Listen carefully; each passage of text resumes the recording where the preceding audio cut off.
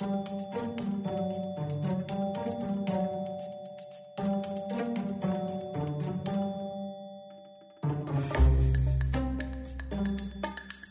to Crime by the Bar. Welcome to Crime by the Bar. It's our latest mystery episode. It's Friday. It is Friday. Why am I not more excited? Well, let's not get into the time travel aspect again. But no, it's Friday and it's a mystery, or two mysteries. It's two mysteries. We got two of them. Actually, I might have a bonus one for you too. Oh, goodness. Yeah. Oh, I'll happily accept it. I only prepared one, to be honest. Mine are both really, really short, and I have one that's not so short, and then I have one that's like 3 sentences of interesting stuff. So, yeah. Okay. Well, to just get right into it, we need to figure out who's worse this week, and I'm going to say that I'm 100% sure that it's me. Yeah, I think after the tail end of Tuesday's episode, I'm pretty sure it's you as well. What did you do? What's going on? It's something awful. I did nothing. There's this is gore, just... There's nastiness. Yeah, so it's definitely high on the gore scale. It is quite high on the creepy scale. And with just a little soupçon of the humanity on top. But still on topic. So this week we've been delving into slightly alternative modes or perceptions of related crimes. And so Tuesday's episodes, which you should have heard because you should be listening to every episode. Yeah, why aren't you listening to every episode? We're amazing. Plus, I know with my crime I'm going to make reference to an old episode. So. Oh, that's brilliant. So you need to study. If you haven't done your homework, pause now and go back. We'll be fine. We'll wait for you. We promise. So now they've gone. Let's keep going. Tuesday we handled like psychics involved in the solving of crimes. This Friday we are focusing on, in general, the supernatural, the occult, the weird, occult? the maybe Oh, that's a hint. Mysterious stuff. Beyond the typical this is Mystic Mysteries episode. Mystic Mysteries, I like it. So, yeah, I'm confident I'm worst. Should I just get started? Or? Yeah, well, do we want to talk about the GHC scale? Are we using GHC? Always takes me a second. Gore, humanity, creep factor. Yeah, it is a good scale to set a triangle. But we already know we these need words, something so snappier though, because GHC. No. Yeah, but it's very clinical. Like back in the old days when we were just going like on Trevelyan versus Tan scale, for instance. But Trevelyan was or the classic nopes or the nopes. Nopes per minute, and I can't remember the other one now. Oh no, but it's like your catchphrase. You say it constantly. You haven't said it at least for one episode. Oh dears. Oh dears. I've been trying to reel in the oh dears. Plus, after that conference last week, I'm feeling super corporate right now. What am I doing? So, oh dear is not corporately Apparently acceptable. Not. No, it's too lady with her knitting and her baking. Fair point. So I've had the oh dears knocked out of me. I've really noticed in my, I almost said civilian life, but civilian life. Every day I've started using oh dear a lot more since we started with this. Maybe it's contagious. Maybe it's like the ring. I pass it on to you and then it's out of my system. Yep, pretty much. Yeah, I wonder what's going to happen. Let's find out. Tell me your awful story, please. Yes, an awful, awful story. Since we know it's awful and gory, I will give you the title immediately, which is rather telling. I'm going to talk to you about the St. Albans Street Massacre. Okay. I mean... Any bells ringing? A little bit, but I can't connect the dots. Okay. I'm curious. So, this entire story begins in 1904 when Benjamin Evangelista moved to the United States of America. Ooh. Once it was here, he anglicized his name to Benny Evangelist. Okay. Which to me is a weird choice, but fair enough. It's Billy the Italian, Benny the Evangelist. Yeah, pretty much. But like, yeah, that sounds more like a title in that case. Like Evangelista doesn't it? it is the same thing, but it's still, more of a surname to me. I don't know. But he moved there, worked as a carpenter until after 1 or 2 years after he landed, something like that, he received his first vision from God. Okay. You're making a face, and I love it. I don't appreciate making light of people's religious beliefs, but I also don't appreciate people who try to, yeah. I suspect I'm not going to enjoy this. I think this guy is full of shit. Well, I wouldn't know. I wasn't there, but he claimed to have received these visions, and he declared himself a divine prophet. Not looking great for him. And okay, go on. I'll try not to be too judgmental. He started a minor cult, and he began writing on a massive, I think it was like a Bible-like project he called The Oldest History of the World. I think it was supposed to be a 4-volume thing. He only managed to complete 1 volume. It's a lot of work, though. Definitely. You'd think an actual prophet might be able to get on with that. He was no, but I mean, he was quite hardworking. He in the day-to-day, he worked mostly as a faith healer. He still kept the carpentry thing going, but he was a faith healer, and he offered expensive, both like healing sessions and sermons. Very expensive back in the day. So they earned him a lot of money during this period. So he lived with his family in Detroit this period after he kind of started all of this.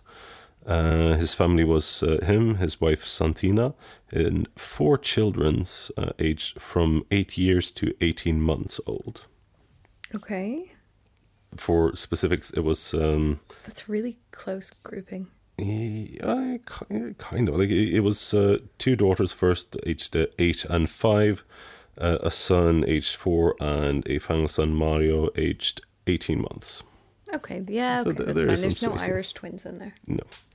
What's an Irish twin? You don't know what an Irish twin I've is? never heard this, no. Irish twin is for 2 kids that are 2 children, ideally with the same parents, at least with the same mother, who are birthed within the same calendar year. Oh, okay.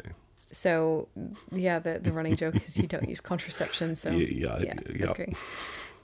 So you have a kid in January, and there's another one popping out in October. Wow. Goodness. Yeah. So it doesn't cover regular twins, because that's crap. There was a case of a woman who got pregnant with twins by 2 different fathers. And they were both at different points within the term. Yeah, I know. What? Isn't that insane? I was on board until doing the term, really? Yeah. So one was, say, 2 months older than the other. But that must be such a freak coincidence on so many levels. That's such a... Yeah. But the having twins with 2 different fathers, it's incredibly rare, but it's quite possible. It is possible, and I can see that happen. But How like cool you said, is that? during the term... That's like, hey, we're snuggle buddies in the womb, and we're not even full blood related. That's so... I love it. Anyway. Do you know if there's a term for that? Snuggle buddies. I don't know. Half-blood snuggle buddies. That's what I'm calling it. That sounds more like, Oh, don't make this horrible. Okay, I'm not going there. I'm not going there. Good. Don't sell it. You were the one buddies. who coined it. You're buddies, making nice. the words. Snuggle buddies is like when cats do the yin-yang level of curling up together. Yeah, but that wasn't all you said. Okay, fine. I'm dropping it. Yeah, drop Let's it. go back to the wonderful massacre. Thank you. Great. Wonderful. Glad we're moving on to happier things. Okay, so where was I? I have no idea. Yes, Benjamin Evangelista, or Benny Evangelist. I'm going to say Benjamin for the sake of easiness. So yeah, he lived in Detroit, family, 4 kids, etc. In the evening of the 3rd of July in 1929, Benjamin and his entire family was murdered, mutilated by someone wielding an axe and supposedly a keen-edged blade. Okay. This is pretty grim. it gets worse on several levels. Yay. So Santina, the mother, and the children were all brutally cut down or chopped up, mostly in their beds, from what we can tell. There are a lot of inconsistencies from the general reporting back in the day. Yeah. Like I was so surprised at the amount of like newspaper cutouts and stuff I found, but they were all kind of random with some of the facts. Yeah. I'm pretty sure that the majority of the family was cut down in the bed. That doesn't mean that it was an easy passing, but I'll get to that. But the main consistency in all the reports was that Benjamin was definitely and very deliberately decapitated. Most of the major sources state that he was very deliberately decapitated, and he had, yes, he was attacked in other ways as well, but his head was cut off and basically stood up or presented in the room. Some said it was like standing on the floor, some on a desk, some on a chair. But yeah, head right there. Oh dear. One newspaper, I think it was the Border City Star, wrote as a quote, "The killer apparently had a demon's craving to cut off the heads of Evangelist and his wife, but was content to bash in the children's skulls. That's horrible. Mrs. Evangelist's head was also almost severed, and one of the little girl's arms was also cut off, evidently by a miscalculated blow." So it was a pretty gruesome scene with a lot of chopping, let's say. There was really no debate about who was worse this week. No, I was relatively certain, as I said. So during this attack, forensics was limited back then, but still they barely found any clues. They saw basically a partial palm print on a doorknob was almost all they had to go on. There were some speculations regarding the shoes, but they were way too, they found some kind of shoe print, but it was way too common and generic for them to do anything with it. And yeah, I imagine there's not that many shoemakers back then. No. One per town. Similar kind of style. You still have some industry, I guess, but yeah. Regardless, the police were investigating this. They had a lot of, I saw a lot of reports of like almost convictions. There were several arrests. Mm-hmm. The first one was someone who knew the family, an acquaintance who was brought in. The paper wasn't clear on how it happened, but the police had apparently found a short axe and a sharp knife that could have been used in the murder with some stains on it, but nothing held up. And like later, the massacre was like briefly blamed on the mafia, somehow convicted to some other brutal, slightly culty serial killings. Mm-hmm. But they didn't get that far. Like there were basically three main paths for theories, and everyone chose their own path, I guess. So the press favorite, as I can tell from the clippings, was that it was basically a rival cult thing. Oh. This was floated pretty early, as I can tell, and it was also one of the last leads that were pushed through the press, because a couple of years later they had kind of mentioned it and like bounced back to this in the press because it's sensational, I guess. And the last mentions I could find was about there was another cult leader who was a bit more direct and open. The cult leader was called Robert Harris. Mm-hmm. He was the self-proclaimed king of a cult with over 100 followers, and he had admitted to ritually sacrificing a James J. Smith by first crushing his skull and then stabbing him with a ritual knife on an altar. The body was discovered and kind of linked to him, and then he was really happy to confess, like, "Oh, of course I did that," all according to the prophecy where he got some kind of message and read in books, and he was supposed to murder the first person he met on a very specific day after, these amount of moons and whatnot. So anyone that wasn't another cultist. But he was caught for that and very happily obliged, and a lot of people suspected that it was nearby, that he would have been involved in taking out evangelists. Okay. So that was the press favorite. One that didn't get that much notice, but basically the thought of disgruntled customers, I guess, Yeah. with like people who had either went to Benjamin for healing or for consultation or sermons.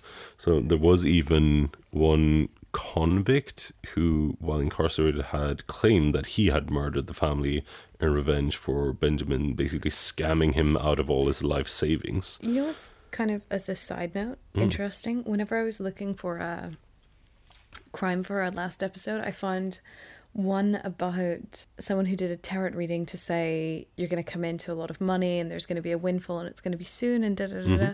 And it never happened. So the customers murdered the reader. Oh, It was crazy. Sorry, I really thought like that is horrible.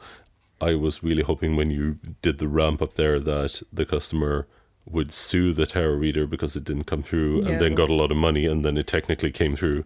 I was No. hoping for something like that, but Nope, it was not as poetic. It was just full blown. Can't believe you said this would happen and it didn't happen, so I'm going to kill you. Well, no, it's definitely not happening. that's pretty, especially on something as generic as, oh, you're going to get a bit of cash. I think it was you're going to get a windfall. And they got excited. But still, like comparing to what we mentioned earlier in the week with like a psychic telling a woman that her daughter is dead when Yeah, she's not. still alive, like that feels a bit closer to someone kind of snapping. Yeah. Yeah. Oh, can you imagine? I wonder what would have happened if Amanda Berry's mum knew Amanda Berry was okay before Yeah, dying. and like Would lived she have through been the upset? discovery. Yeah, Oh, exactly. I'm guessing she would have been very upset. Well, she would have been She would psyched. probably have been happy She'd be as really, well. really but happy, but also really upset with the psychic who's Yeah. like, yeah, get rid of all the stuff. I think so. She's never coming home. She actually said she's not the sort of girl who wouldn't call her mother. Great. Ouch. Thanks for your generic help. Yeah. Anyway, sorry, go on. Oh, yeah, so there was a convict who basically claimed to murder them, but nothing came. They couldn't confirm anything or so. But that general people feeling that they had been conned was a pretty large motive as well. I think the favorite of the authorities and police was just generally greed motivated, though, because Yeah. like he was raking in a lot of money, and like people knew this, and the fact that he, considering his businesses and also some transactions he had planned, considering his carpentry, there was a lot of grounds to think that he would have had a lot of basically cash money around. Yeah. But there was nothing present at all in the house when they found him. So that was the police's main line of inquiry. They assumed it was something money related. But yeah, so those three avenues still unsolved. Nothing really stood out as believable of the examples connecting to these theories. Yeah. But yeah, like I was looking for generally like a ritual or paranormal things, and I kind of got stuck on this one. I hadn't heard about it, and it was something with, I know it was a very good age, something with all the newspaper articles, and also one source that described more what they found in the house. I'm not sure how verified this is, but one source that was also then going through others, basically describing there were a lot of like relatively, religious faith healy stuff in the home, but also in the basement they found basically a large altar with a weird apparatus thing comprised. There were no pictures. I've just read some descriptions and seen some supposed pictures, which I'm not sure if I believe. Okay. But there were descriptions of a weird apparatus, basically comprised of a dozen or so creepy wax figures. Don't like that. Some planet representations, a huge eye in the center that was like lit up with the electrical light from the inside. Yeah. And stuff like that, and all this painting picture, and then seeing the photographs of the family, which like it's the perfect balance of no, this could be a completely normal family, and also no, these people could summon the elder gods to ruin our world. It was a weird balance. Oh dear. But that's also the general, oldiness of the photos, I suppose. But I kind of got stuck on it, and all the articles and everything has so much speculation, but no one knows what happened. So I thought it was a good mystery. Yeah. I did also find, I have not read it yet, but I did find online, it is possible to find a PDF of his first quarter of his new Bible, the what do you call it, the oldest history of the world, is available online, and I'm slightly tempted to read it. You should. I should. We put enough trash in our brains, we may as well put this into. True enough. Oh dear. But yeah, so that's my brief and very, very gruesome crime. What do you think would be the most likely theory? I don't know. I think maybe it's just a random act of violence. I think just random psychopath with an axe stumbles on the house, sees that it's not, well fortified, breaks in and starts chopping, or... Do you think it was a targeted attack? Well, I'm leaning towards either targeted, like, revenge thing or greed focus, because there are points of that. He was making a lot of money, and not all of them, but some sources point to that he was, for instance, like, scheduled to do a big deal on the carpentry side of his life, which he was going to pay for somehow, but no money was found, and this was something like very close in the vicinity. Okay, I'm not sure. I do not doubt, judging from what I've read on his, practice and rates, he would have had a lot of probably cash around. So, or at least people would have suspected that he had. So, I find it really difficult to get into the mindset of how it would have been back then, but I just can't help but think, isn't there an easier way of doing it? Probably. I mean, the method points more to either revenge or proving a point in some way. Or you're just into that. Yeah, but then, I mean, it feels like there must have been more. Why? It's a weird one. Why can't it just be, hey? I suppose. I'm not entirely sure how it was with, in general, like, travel, if you're just like a roaming serial killer. That's probably the best type of serial killer to be, if you're not tracked. If you are tracked, you're in serious trouble. Okay, here, plus points, it's very difficult to connect the crimes. Minus points, if you ever come under scrutiny as a suspect, then they're immediately going to be like, well, where were you on these dates? Oh, you happened to be in each of these places when each of these happened across the country. True, but I mean, how well do you think the tracking could have been back then? Back then, not at all. But would you think about it back then?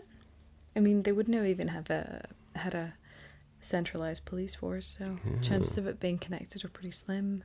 True. Like, I did mention fleetingly that some of the newspapers thought or speculated that it might be connected to some other serial killings, but they were a bit off. And I don't know, this, to me, it felt more, if not necessarily personal, than targeted, at least, for these people.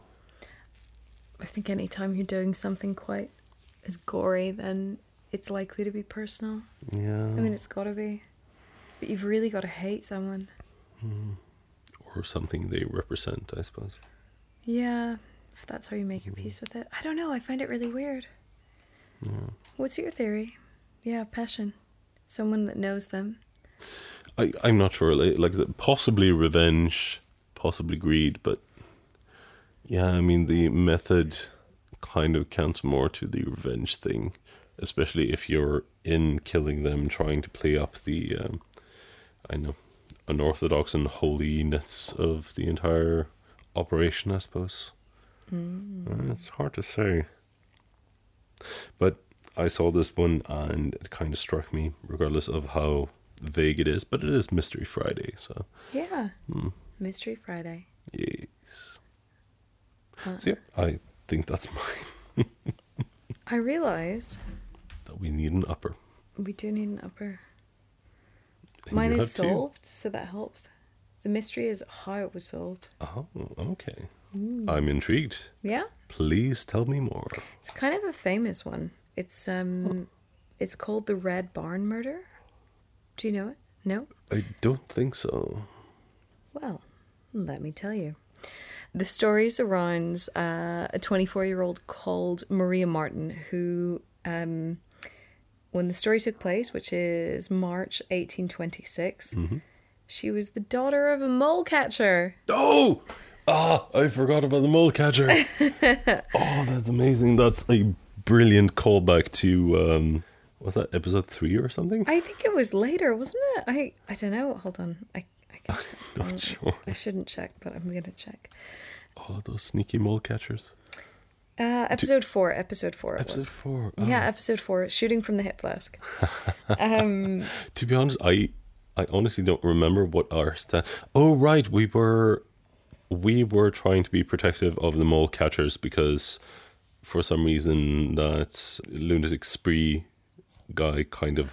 Derek Bird, the taxi driver who shot a bunch of people, and one of the people he killed was someone who was described as a part-time mole catcher. Yes, oh right, the part-time as well. And I didn't know why he's part-time. But he did not kill the farmers around him or something. There were...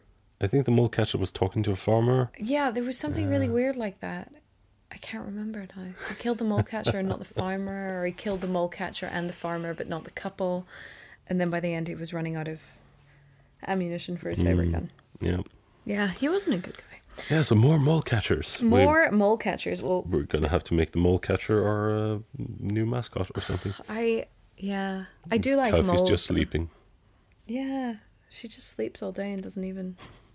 Boring Doesn't even floof. podcast. Yeah, come over here. I dare not wake her.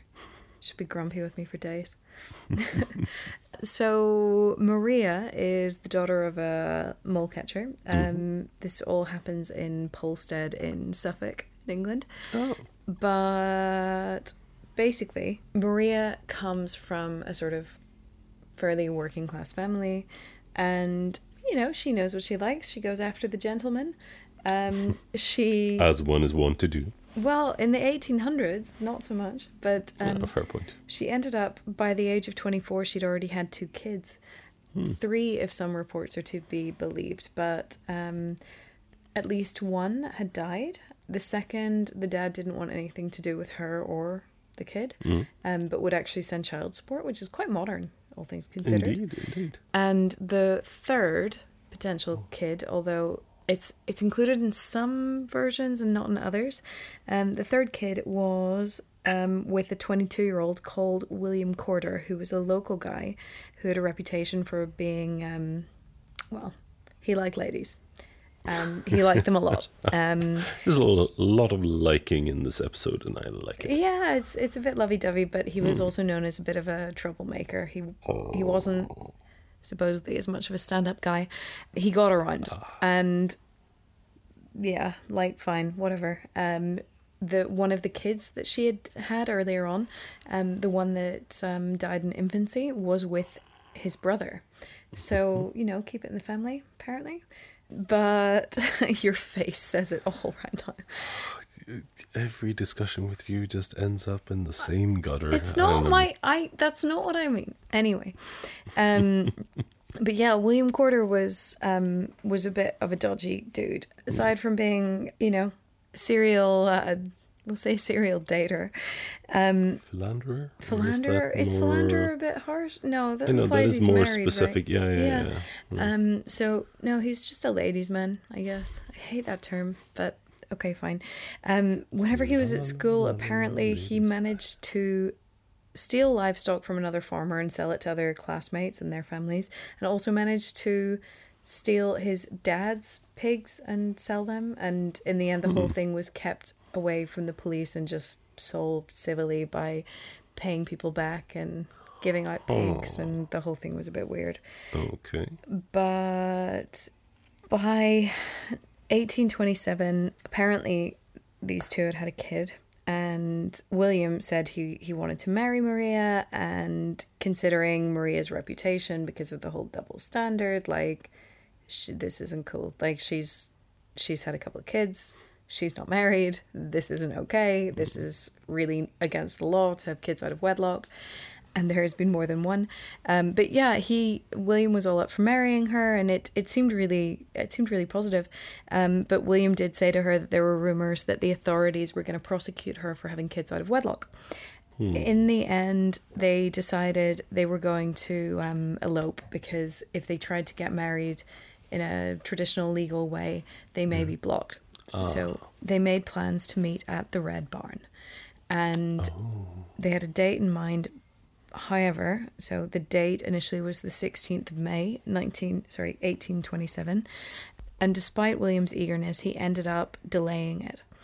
And they set a new date, and he delayed it again. Finally, they made a decision, right? Let's finally sets a third date. They're going to follow through on it.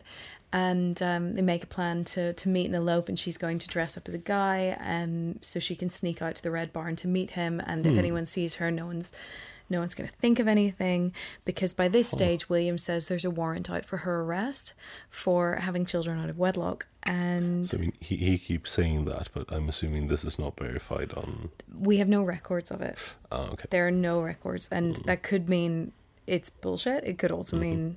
It's 1827. We have no idea. Yeah, okay. So Maria apparently follows the plan. She gets dressed up. She goes to the barn. She had a change of clothes there, so she would have been able to change into her usual attire, and off she goes. And her parents last saw her before going off for the meeting. But at that time, it was all very hush-hush, because she didn't want anyone knowing. She didn't want to be caught. I was going to ask, the parents didn't know then? At this point, no. Okay. But it did come out later. So her parents hadn't seen her. As far as they were concerned, she was missing. But then a letter arrives from William saying that she'd already gone ahead to Ipswich, where they were going to elope. He was going to follow, and he continues writing letters to her. And by that stage, he is followed. But he also asks them to burn the letters just in case the authorities find it, because they're probably after her still, and everything else.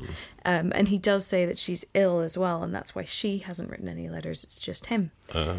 But it's a couple months later, and Maria Martin's family are pretty worried and a bit suspicious. Understandably so.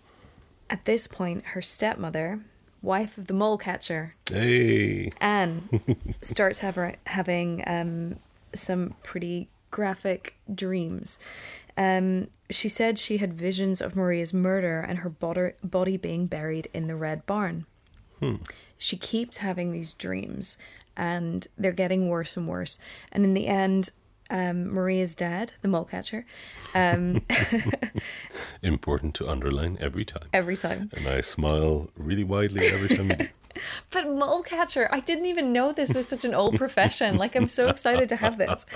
But yeah, by the 19th of April, 1928, so it's about 10 months later, Mr. Molecatcher goes to the barn to dig in the grain storage bins, where she's been having these, really graphic dreams about Anne being buried in or around the storage bins and being murdered. Oh, that's and specific. She's super specific on it. She thinks this is where it is. Huh. So he starts digging, and they find a sack of human remains. And the body's pretty badly decomposed, but they were able to identify Maria because of her hair and her clothing. And this is some really old school dental comparison. Maria was missing a tooth, and it happened to be the same tooth in the body. Oh, okay. But finally, there was a green handkerchief wound tightly around her neck that was known to belong to William. So the constable of the town in Polstead tries to find William Corder. Even though he's been sending letters saying Maria's fine and we're married and everything else, it's not looking great. They do track him down. He didn't actually do a very good job at covering his tracks. They find him, and he was already married to someone else. Huh. Yeah. He'd gone and moved to London. He'd married someone called Mary Moore because, let's go with the alliteration. Why not? Always. I mean, if you want your kids to be a superhero, that's the way you do it. But he could have gone for someone other than, you have Maria Martin and Mary Moore. He's into the M's. But he met her from a singles ad in a newspaper. And yeah, basically he ended up getting caught because the police chief sent his daughter in undercover to where the guy was staying in London and said, she said that she was looking for a room and board and was there anything he could help with and and what's your name and it's like, you've been served. Pretty much. Like, that's how they worked out who he was, where he was, which I think is pretty cool. That's kind of cool. So confirmed it was William, and then he's like, no, I had no idea, and I'm really surprised Maria's not fine. He was insisting that he, nothing happened, he wasn't aware of anything. But he ended up being taken for... he was charged with her murder and taken to Suffolk, where he was to stand trial at Shire Hall in Bury St Edmunds. English people will know where that is. But he pleads not guilty, of course. By this stage, the news had spread throughout the region, and it's a really well-known crime, even now, but back in the day, it was a really big deal. And people started showing up to the trial. So many, they had to do essentially a raffle to work out who would get in and get in the seats. Really? Yeah, they had to give tickets out and they would raffle off the tickets. I mean that is slightly more fair. I would have just assumed they would... The first people who show up? Well, to be completely honest, I assume they would, I know if you sell tickets and then the first people to buy tickets get in. You can't sell tickets to a public court. The whole point of, being tried in a public forum is so that the public can witness it if they wish. Yeah, but if you have a lot of the public... That's not... Okay. I agree. Like I said, I approve of the raffle. The raffle was I just expected them to do something else. Oh, dear. Don't you? Oh, dear. That's no, not oh, I'm dear sorry. I didn't... No, this isn't as bad on the oh, dearing ones. At this point, there was enough evidence that by 1800 standards, people were pretty convinced he was guilty. So there was a slash on Maria's body on her face. They couldn't tell if it was post-mortem or pre-mortem, but they thought it came from a pickaxe. And Maria's brother had seen him with a pickaxe and with a pistol and I think sacks as well the day before. It could have been total nonsense. Yeah, it's very sounds specific dodgy, doesn't and it? Slightly dodgy, but yes. But this added up to, Maria's little brother claimed he saw William with a pistol and a pickaxe on the day of the murder. But to be fair, the daughter of the constable also found incriminating letters, French passport for William, which doesn't make any sense because he's English.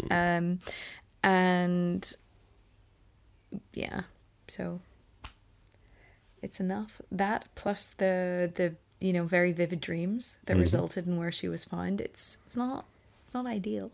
No. They didn't, and the handkerchief, of course, around her neck, which they were convinced immediately was his. The body did have gunshot wounds. There was also the handkerchief around her neck and the gash to her eye. So it was a massive amount of overkill. And in terms of motive, it could have been anything from... We know William was a bit of a dodgy guy in his youth, and there were serious suspicions that he was still up to no good now he was a bit older. He also was never public about his relationship with Maria, and the only ones that knew about the two of them getting married were apparently her family. Even his family wasn't aware of it. But I mean, what would have been the point? Especially if, even just considering that he was telling the truth, that she was being chased for the out of wedlock criminality.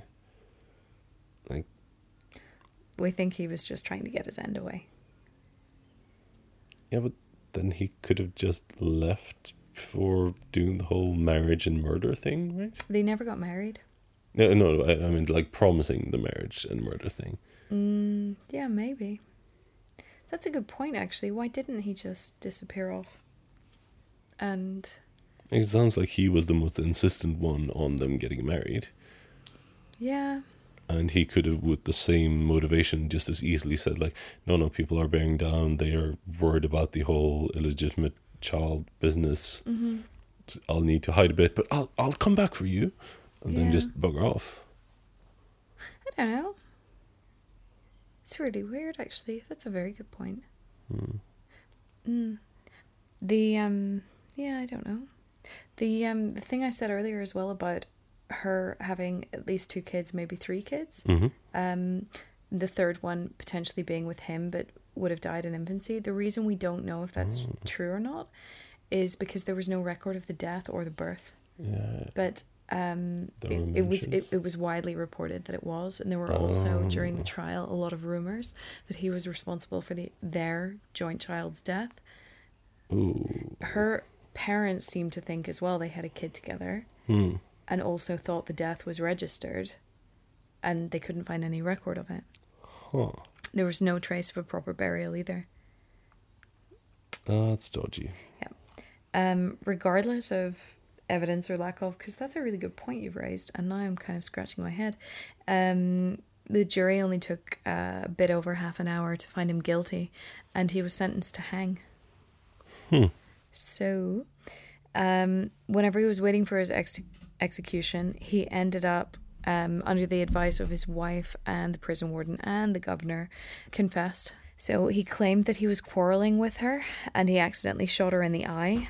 And he also wrote a confession relating to the burial site of their kid and said their child was buried in this specific place, but we don't have a record of it. Which, the whole thing is just a bit strange. Yeah. Yeah. By 1828, so just over a year later, he was hanged. I always hate this term. Hanged? Hung. It was hanged. Hanged just We don't sounds know so if wrong. it was hung or not. We know he liked the ladies. But He was hanged. I'll remember that at least. And depending on reports, it was a crowd of up to 20,000 people. To twist the knife, the judge who sentenced him to death by hanging also, I don't know how to phrase this. Sentenced, agreed, decided that his body was to be given to, I mean, it wasn't known as this back then, and it was really not acceptable back then. Decided his body was to be given to medical science and would be publicly autopsied and dismembered and dissected in a nearby town. So it was actually in Cambridge, and it was to be done in front of students and physicians. But I on the one hand hate this, on the other hand I find it so childishly entertaining. The thing I hate about it is it brings up the whole World War II crap related to it. When they the surgeons conducting the examination noted that the killer's skull was developed in areas of secretiveness, phrenology, okay. destructiveness, and showed a lack of benevolence. So on the one hand, it's like, dude. On the other hand, it's just such complete and utter bullshit, and I hate the later, more modern history of that kind of crap. I mean, most bits of phrenology is Yeah. very hateable. Now, I was so ready to go on at the very least, he contributed a bit to science with the autopsy thing. Yeah, he did, but then whenever you come up with shit like that, then you wonder how much good it actually did. But they did get to do all the dissection stuff in front of a bunch of surgeons and students, so that's good. But yeah, I guess that's almost the end of it. The final gross thing, I guess, is his skeleton is still on display at the Royal College of Surgeons. Oh. And that's not the gross bit. His skin was tanned by a surgeon and bound to make a book cover that gave an account of the murder. An entire book just on that murder. I guess it was a small book. That's still... I mean, there is something weirdly poetical about that, though. I know, but it's also horrible. Yeah, but... I mean, it's macabre, but... interesting. Yeah. So the mystery is, how did the stepmom know? I mean, the vision, obviously. Do you think? Or do you think she used it as a way to cover up something else? Like, maybe, I don't know. I'm having difficulty seeing how that would be a cover up. I mean, I do like the what was his name? The dude. Oh, Quarter? Yeah, I do like him. William Quarter. For the crime. So I kind of doubt there being a cover up. If we're going to be all scientific about it, of course, there might have been an instance with her daughter mentioning something about the wedding or the location in general, and when she started getting suspicious that there was some foul play, then her brain kind of connected the dots. Who knows? But you think it was him. You don't think like the stepmother got fed up with her having illegitimate kids and arranged for her to be taken care of, or the brother did, and then because no one found her after this length of time, the stepmother finally cracked and said, "Oh, I had visions," and that was the cover-up. I mean, that would fit with your theory of him running off and not actually ever planning on marrying her. He's quite a good... But okay, so I'm just working on the narrative as I was told it. You did say with like his correspondence, and he was writing about that, and you did say that he asked them to destroy it. So did they actually do that? They destroyed the correspondence. Oh, okay, so there is no actual evidence. Oh, okay. But in that case, if she actually did that, she could have still had this exactly the same cover story and just not let anyone know where the body was. Like, why would she point towards the body in that case? Because he promised to marry her and ran off. Bum bum bum. But she wouldn't have cared about that? Well, I mean, social justice warrior, maybe. 1800s. So why are you looking at me like that? I don't know. Because of sisterhood. Because, hey, I like you, not enough to keep paying for your illegitimate kids and your bad mistakes, but obviously as an 1800 person who's very bitter about their stepdaughter. But I don't know, maybe that doesn't hold up. The other theory that I have is, well, it's not what I have, it's a suggestion that I found along the way. The stepmother may have been having an affair with him anyway.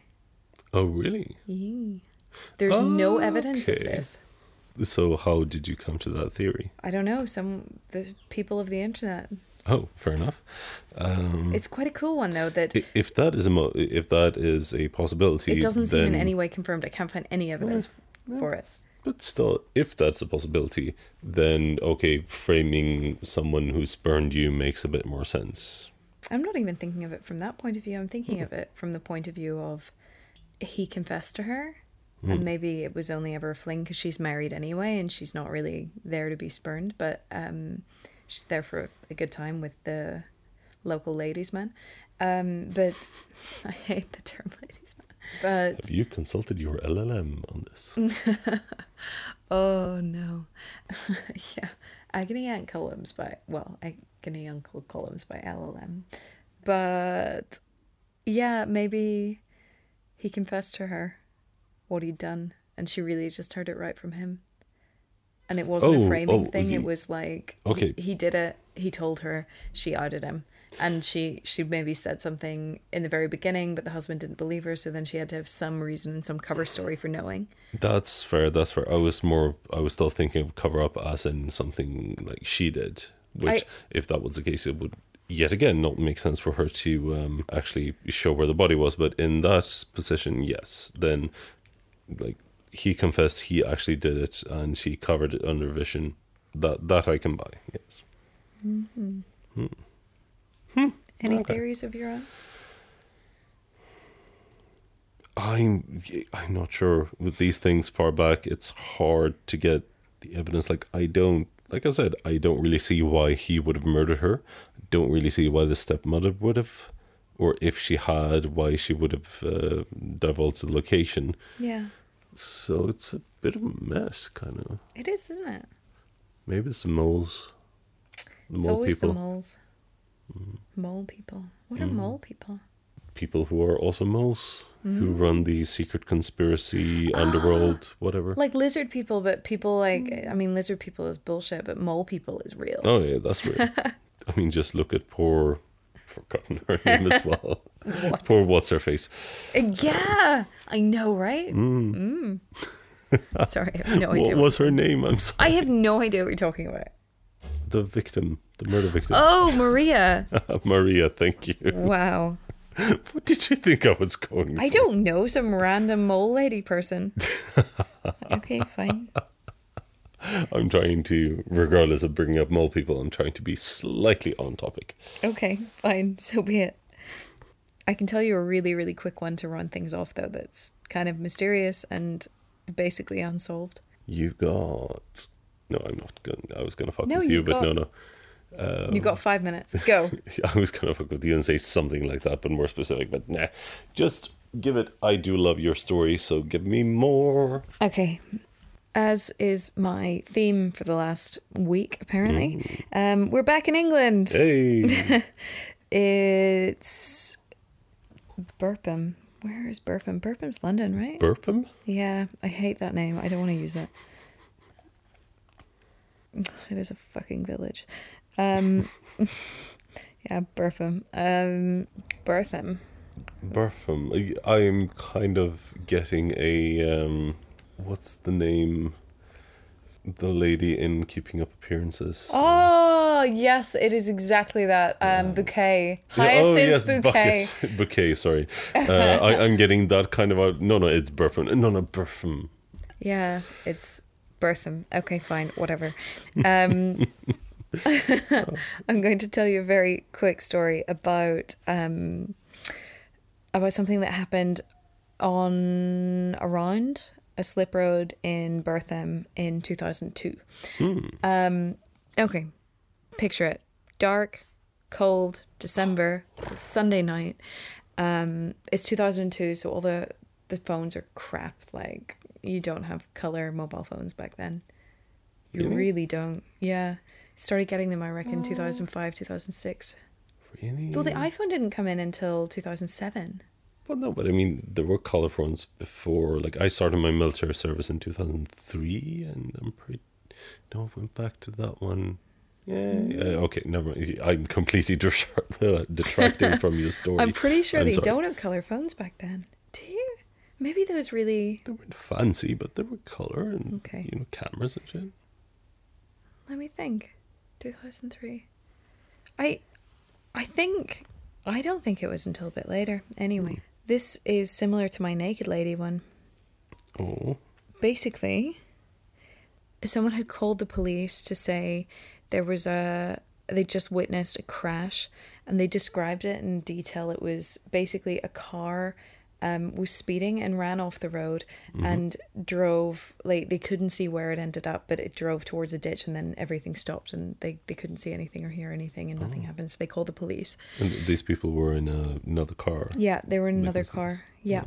And they called the police, and sure enough, they arrive at the scene of the wreckage. They couldn't find a record of the crash, but the officers looking around, they find a maroon Vauxhall Astra, and it's nose down in the ditch, covered in the undergrowth, the exact spot that was described. However, the car had crashed about 5 months earlier, and a decomposed body was lying nearby. Oh. It was never found, and it seemed like someone had witnessed a replay, like a ghostly replay of the event, and that was the only reason the police were called and the only reason they found it. The body couldn't be identified, but they later whenever they pulled everything out, because the car was totally obscured by leaves and branches, because it had happened a long time before, and it was really in quite an overgrown area. They ended up identifying the body from dental records, and it turned out to be 21-year-old Christopher Brian Chandler from Middlesex, who had been on the run from the police in July of that year. Yeah. Huh. So it had been quite some time. He was wanted for robbery. Huh. There was no...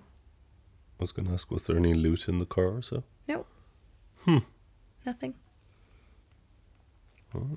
But that's my little quick one to run things off. That was a very quick one. And yeah, we're focusing on the spooky supernaturals this week, but part of me can't help wondering, like, what the chances are for something like a car crash or something where someone basically crashes off the road exactly where someone else has crashed off the road, like even a couple of years behind, Yeah. but not been discovered. And either if the second one lands a bit further or some other way, or gets out without noticing that one. Like, yeah, we were focusing on the spooky, but the thought struck me, and I'm kind of wondering what the chances are. You think they're high enough because it's the same spots that people tend to go off on, right? Like, even think about the F1 we watched on Sunday. Yes. We saw two collisions fairly similar, one a lot worse than the other, that happened at the exact same corner. Same turn, yeah. And yeah, it was... It was the same corner. Yeah, same corner and basically same positioning. Yeah. The only difference was, well, Verstappen was slightly more ahead than Gasly. Gasly, of course it was Gasly. Everyone is annoyed at Gasly. And then Verstappen did that thing and then everyone's annoyed at him and completely forgets about Gasly. Yeah. Yeah. Pretty much. Yeah. I think, okay, there are a lot of roads in the world, but places become notorious because they're the same places everyone goes off on. You know, you can always have random accidents, but I think chance of it being the same.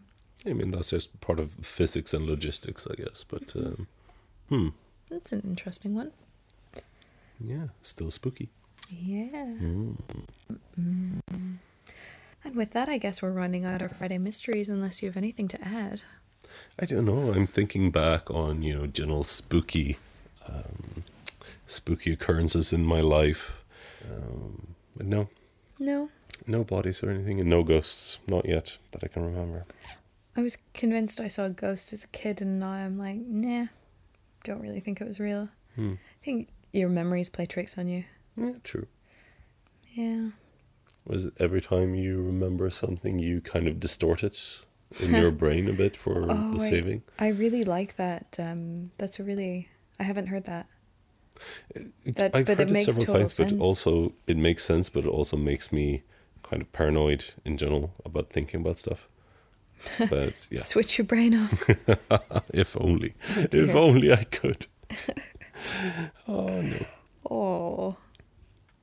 So on that tragic note, On that tragic note, stop thinking about things. Listen blindly, deafly. Listen. No. Listen thoughtlessly. Don't listen and try to connect the dots, because apparently all you're going to do is screw up your memories.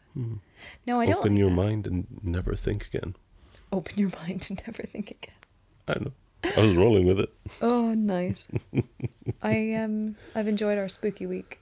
Yeah. Are we really going to do a King's Day celebration instead next week? I think so. We're going to focus on the royal side of things. Yeah. So. Or at least the House of Orange. We need to make it in some way thematic. Okay, so orange or royalty. It needs to be in the spirit of King's Day. So whether it's royal or whether it's orange, I think I'm fine with that, right? We got the alcohol covered at least, so that's something. Yeah. We have to have something. I have some ideas. Do you have meloncello? No, but I would never have That's what meloncello. Yes. I always think of I have watermelon liqueur, but not honeydew. The meloncello was like a really chemically vibrant orange, kind of a cantaloupe looking melon approximate of limoncello. I think it was right as we moved to the boat. Oh, it's cantaloupe I'm thinking of, not melon. Not honeydew. I just realized. Sorry. Yeah. It's probably closer then. But this it tasted and looked really synthetic. But we kind of accidentally got a lot of bottles of this on the boat. It's a not very long but slightly convoluted story involving Italians and someone leaving the country and clearing out their apartment, and we kind of sorted out the better part of a bar, I suppose. Dear listeners, King's Day is a celebration relating to the Dutch royal family. We'll leave it at that, and we'll give you more of an explanation next week. But essentially, it's a day and a night. So the night before typically depends on the city. you go out and drink a lot, and on the day of, You go out and drink a lot. well, kids get up super early with their parents and True. find And ways the to make markets money. and everything. Yeah. Yeah. They have the kids market thing, and so it'll be like they'll come up with like game ideas, and like you'll get teenagers who are like, throw eggs at us. You know, it's this much money per egg that you want to throw at us. It goes beyond sponges, and There's also a fair amount of kids selling alcohol as well. To be fair. yeah, I mean, they know how to make money, don't they? But and also just selling their junk. But for adults, once you're over the mess of the night before, you end up, going out and drinking in the street and dressing in orange and being. I mean, I don't think people here are super obnoxious, but it's usually pretty hardcore. Yeah, I mean, in the city centre, it's insane. But we are going to focus on the good stuff. Yeah. And focus on what can be done, and also, well, we'll prepare you for Kingsley, and we'll try to prepare ourselves. Yeah, this was a taster, and I'm determined to have a good one this year. Let's do that. I don't know That's a if good it's plan. possible. We'll try. We'll do our darndest. Yeah, it'll be fine. Okay. We will catch you then. Thank you for listening. Yeah, thank you for listening, and we'll be back next week. Yeah, you can reach us on Twitter at Crime by the Bar. Or send us an email at crimebythebar@gmail.com. And we'll update our website with all of our fun things. It's crimebythebar.com. And yeah, I think that's it. I think so too. So we wish you a brilliant weekend, and next week. Yeah, have a good weekend. Bye, everyone. Bye.